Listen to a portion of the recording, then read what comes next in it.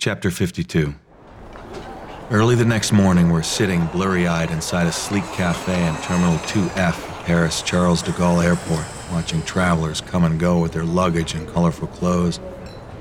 People from all over the world hurry by us, well-dressed, well-fed, and as the French say, comfortable in their own skin.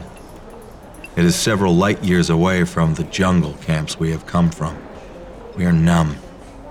The night before, I had driven down the A1 highway from Calais, pulling off the road for snacks at a truck stop. After we ate, Louisa and I curled up in the front seat for a nap while Lev stretched out in the back for some much-needed rest. Before dawn, we arrived at the airport, dropped off the rental car, and caught a shuttle to Terminal 2C. Now, the three of us are inside this modernistic terminal, sitting on bar stools at the Columbus Cafe and looking like sad, tired birds, forced to make an emergency landing en route to milder climates. The awful jungle camps are behind us, but we can't shake the feelings that the camps have engendered. Our clothes still smell of the immigrants' exotic spices, a constant reminder of the heart-wrenching reality we had just witnessed. Our spirits feel sucked dry, as if the camps were like a malignant cancer that had somehow metastasized inside of us, ravaging all hope and desire. Waiting to board our flight, we sip green tea and espressos in this peaceful corner of the busy airport. Physically here, but thinking about all the people with broken lives stuck in limbo back in the war zone of the camps. Lev finally speaks up, jolting us back to the here and now. This cafe is named after the man who discovered America, he says. I'm about to do the same. Louisa and I do not respond. We glance at one another and turn back to Lev, both nodding our agreement. I know I should be happier right now, Lev continues. But I'm not.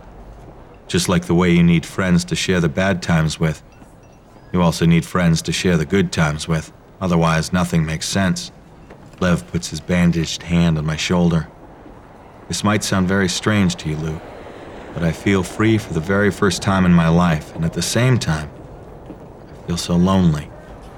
I've never felt so free in my entire life. I can say whatever I like without fear of the authorities, but I've never felt so alone. It is a paradox, isn't it?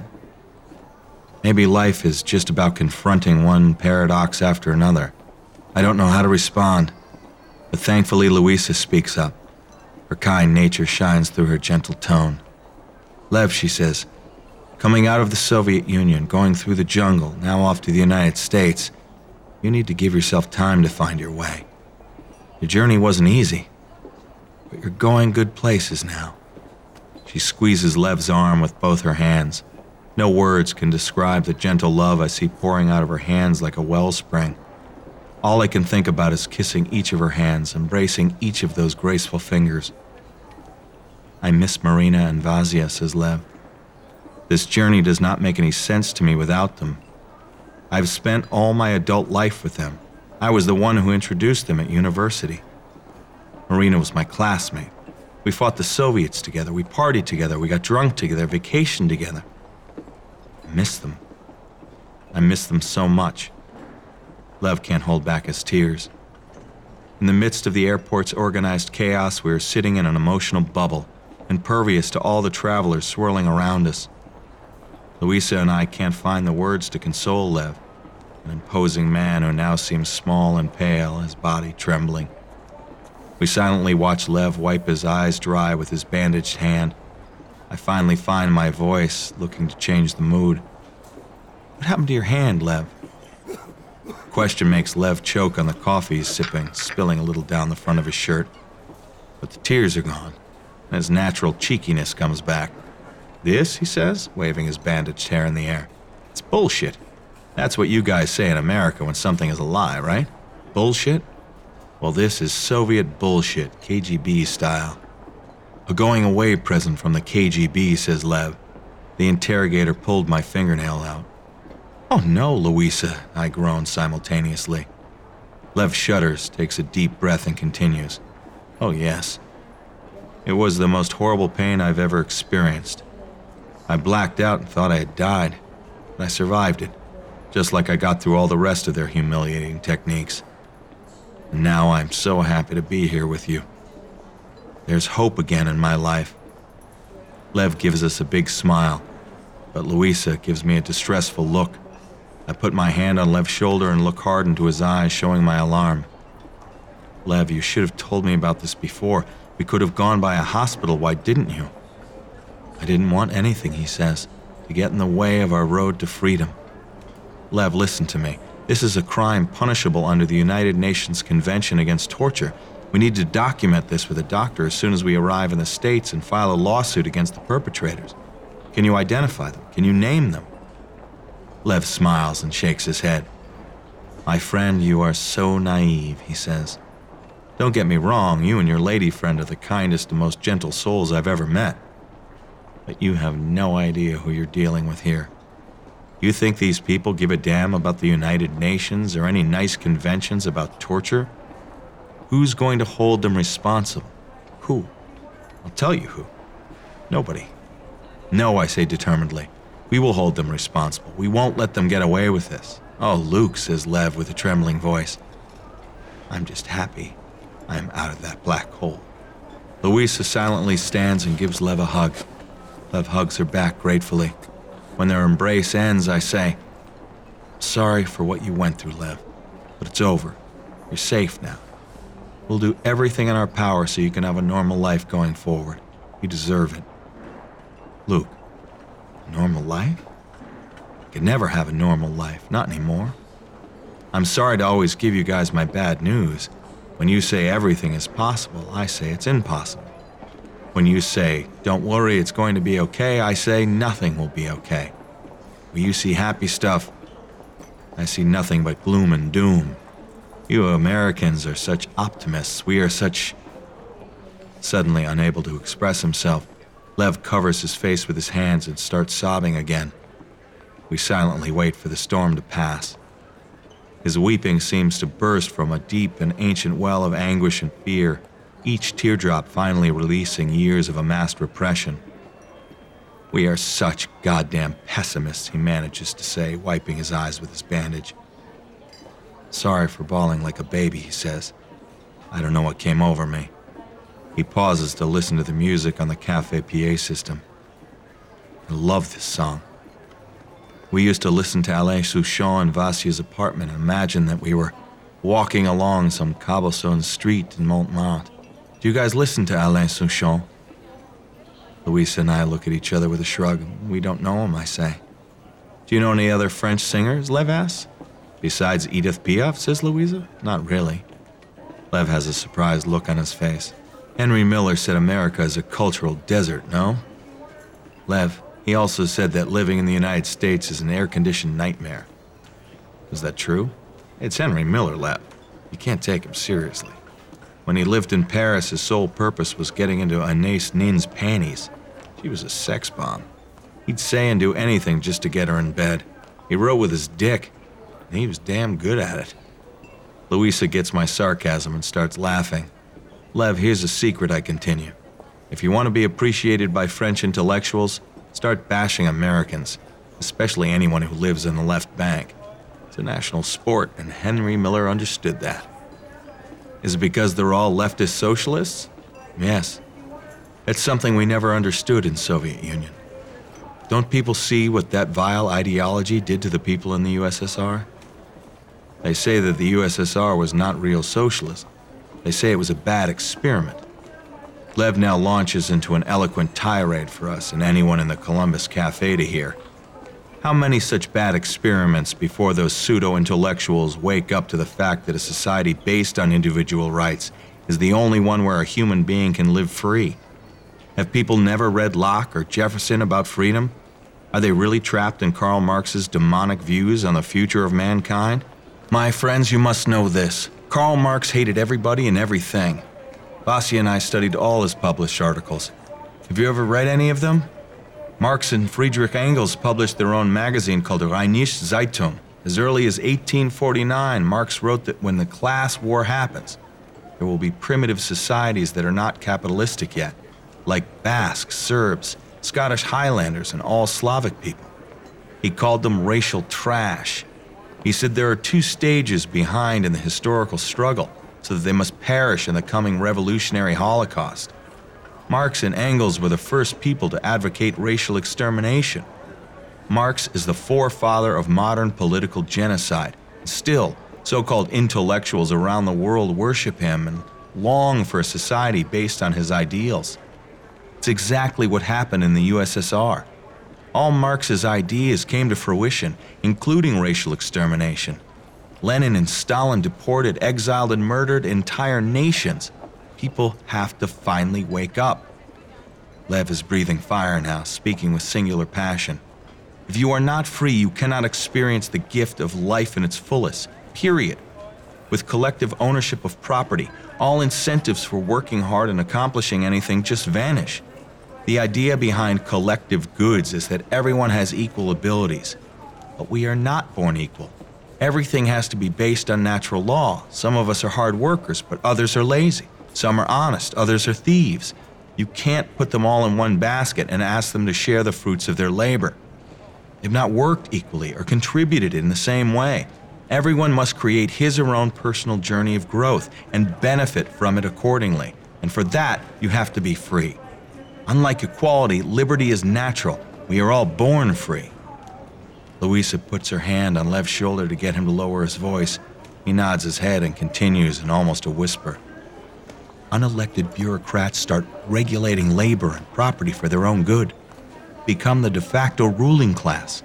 If you're not part of their nomenclature, the administration, then you live like a serf with no rights. You become their slave.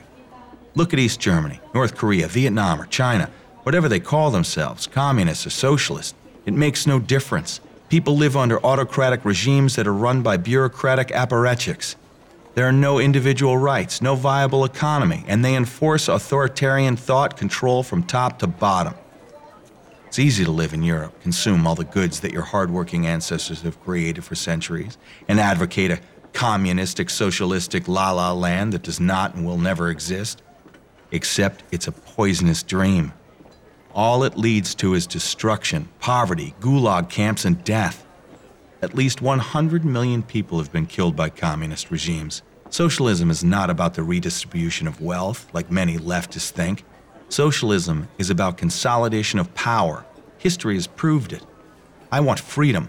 I want to make my own decisions about how to live my life. People at surrounding tables in the cafe are staring at us. Lev lowers his voice. I apologize for being so loud, he says. We're talking about things that are very close to my heart. We fought for freedom and people died for it. It's hard to explain to others what it was like. But everyone is entitled to his or her own opinion. Who am I to judge? I know nothing. I'm pathetic. Just look at me, a man with no home, no country, and no family. I am so pathetic. Lev takes a deep breath and breaks into a coughing attack again. Let's stop all the politics, says Louisa, and focus on making sure that Lev is feeling better, right? I take her hint and add my own closure. I'm with you, Louisa. Fuck the politics and the politicians. What good ever came out of them anyway? Lies, lies, and more lies. Lev is drained, suddenly wordless. Just then, our flight is announced. We move toward the gate, line up behind all the other passengers, and finally board the big 747, finding our 3 seats in a center aisle in the middle of the airplane. Soon we are up in the air, thankfully on our way back to the land of the free and the home of the brave. Chapter 53.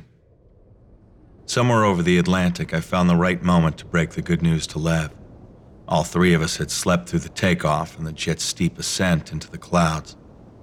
Now we're awake and a little refreshed. Through the plane's windows on either side of the cabin, we catch a glimpse of the blue, sun-dappled Atlantic Ocean stretched out from one horizon to the other. A friendly steward comes along the aisle with his movable cart and serves Lev a couple of miniature bottles of vodka with a glass full of ice cubes. Louisa and I ordered fruit drinks. I've got a surprise for you, Lev, I say, standing up once the steward has moved past our row. Maybe a real bottle of vodka, Lev says, holding up the miniatures with a smile. No, something better. I get my briefcase out of the overhead bin and sit down next to Lev. Then I pull out an official-looking envelope and hand it to him.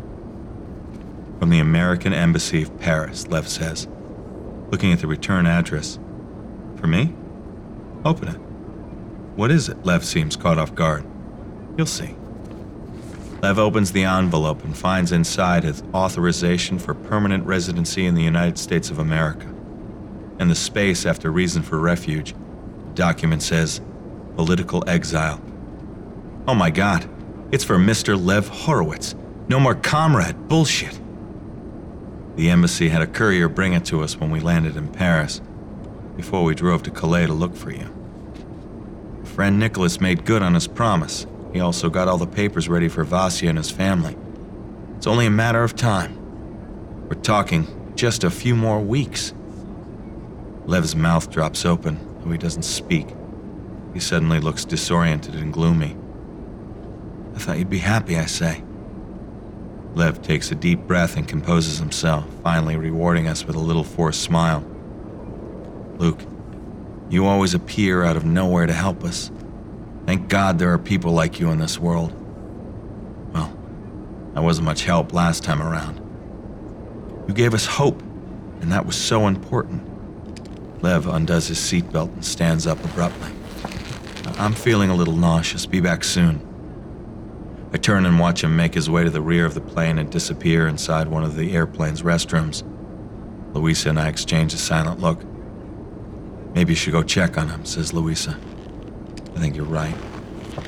I make my way down the aisle and stand vigil outside Lev's restroom door, letting a steady stream of other passengers get to vacant restrooms. Just waiting for my friend, I say over and over. A couple of minutes go by and still no sign of Lev. Finally, I knock on the door and move closer to say, Lev, are you okay in there? Lev. Without warning, the bathroom door opens and Lev reaches out, grabs my wrist and pulls me into the bathroom with him. Then he quickly slams the door shut and locks it. There's so little space that our faces are almost touching one another. Luke, I didn't want to talk about Vasya in front of your lady friend. It's too gruesome. Gruesome? Yes. After you left, Vasya decided never to compromise anyone. He wanted to study law and become a human rights lawyer inspired by you. But the KGB had different plans for us. They were going to arrest us all anyway, even if you had managed to publish the real dissidents list. I knew it. Vasya knew it too. They tricked me, those sons of bitches. I never figured that they had found your list inside my boots and replaced it with their fake list. You're new to this game, Luke. They've been in it for the last 7 decades. At least you got out. Vasya warned me all hell was about to break loose. That was just before he burned down that ridiculous Marx, Engels, Lenin poster on Leteny Prospect. What did he do? He set the damn poster on fire. It was gigantic. Everyone in the city hated that damn thing. It was an ugly reminder of our history. There they were, Marx, Engels, and Lenin all together, the so-called founders of the proletarian dictatorship. What bullshit. We called it the three-headed Hydra. It was fantastic when Vasya made it disappear. Fire was all over the news. It was a big scandal for the authorities. Then, of course, they arrested us all. Where is Vasya now, do you know? We're in Lubyanka together. However, I think they took him to Psikhushka. Like a mental asylum? Yes, in our country, when you speak the truth, they assume that you must be mentally ill, so they send you to Psikhushka. And you're really screwed. With our noses almost touching, I can feel Lev's hot breath with every word. He's sweating profusely and his lips are trembling. They arrested Arkady, too. The KGB beat him up so bad, I think they punctured his lung. Bastards, I murmur furiously. They're sick, cruel people. Yes, they're sick and cruel, and very smart, way too smart. They've managed to stay in power for 70 years now by perfecting the art of intimidation right down to the last tiny detail. Here I am, flying with you to freedom. A free man, finally, but I can't relax, not for even a moment. I'm afraid.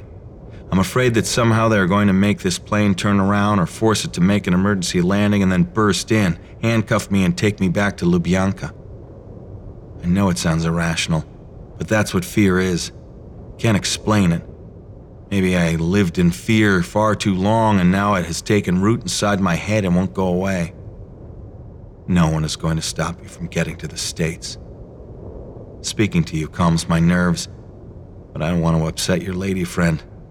Arkady told me in the prison that they had already started injecting Vasya with a decoder. What's a decoder?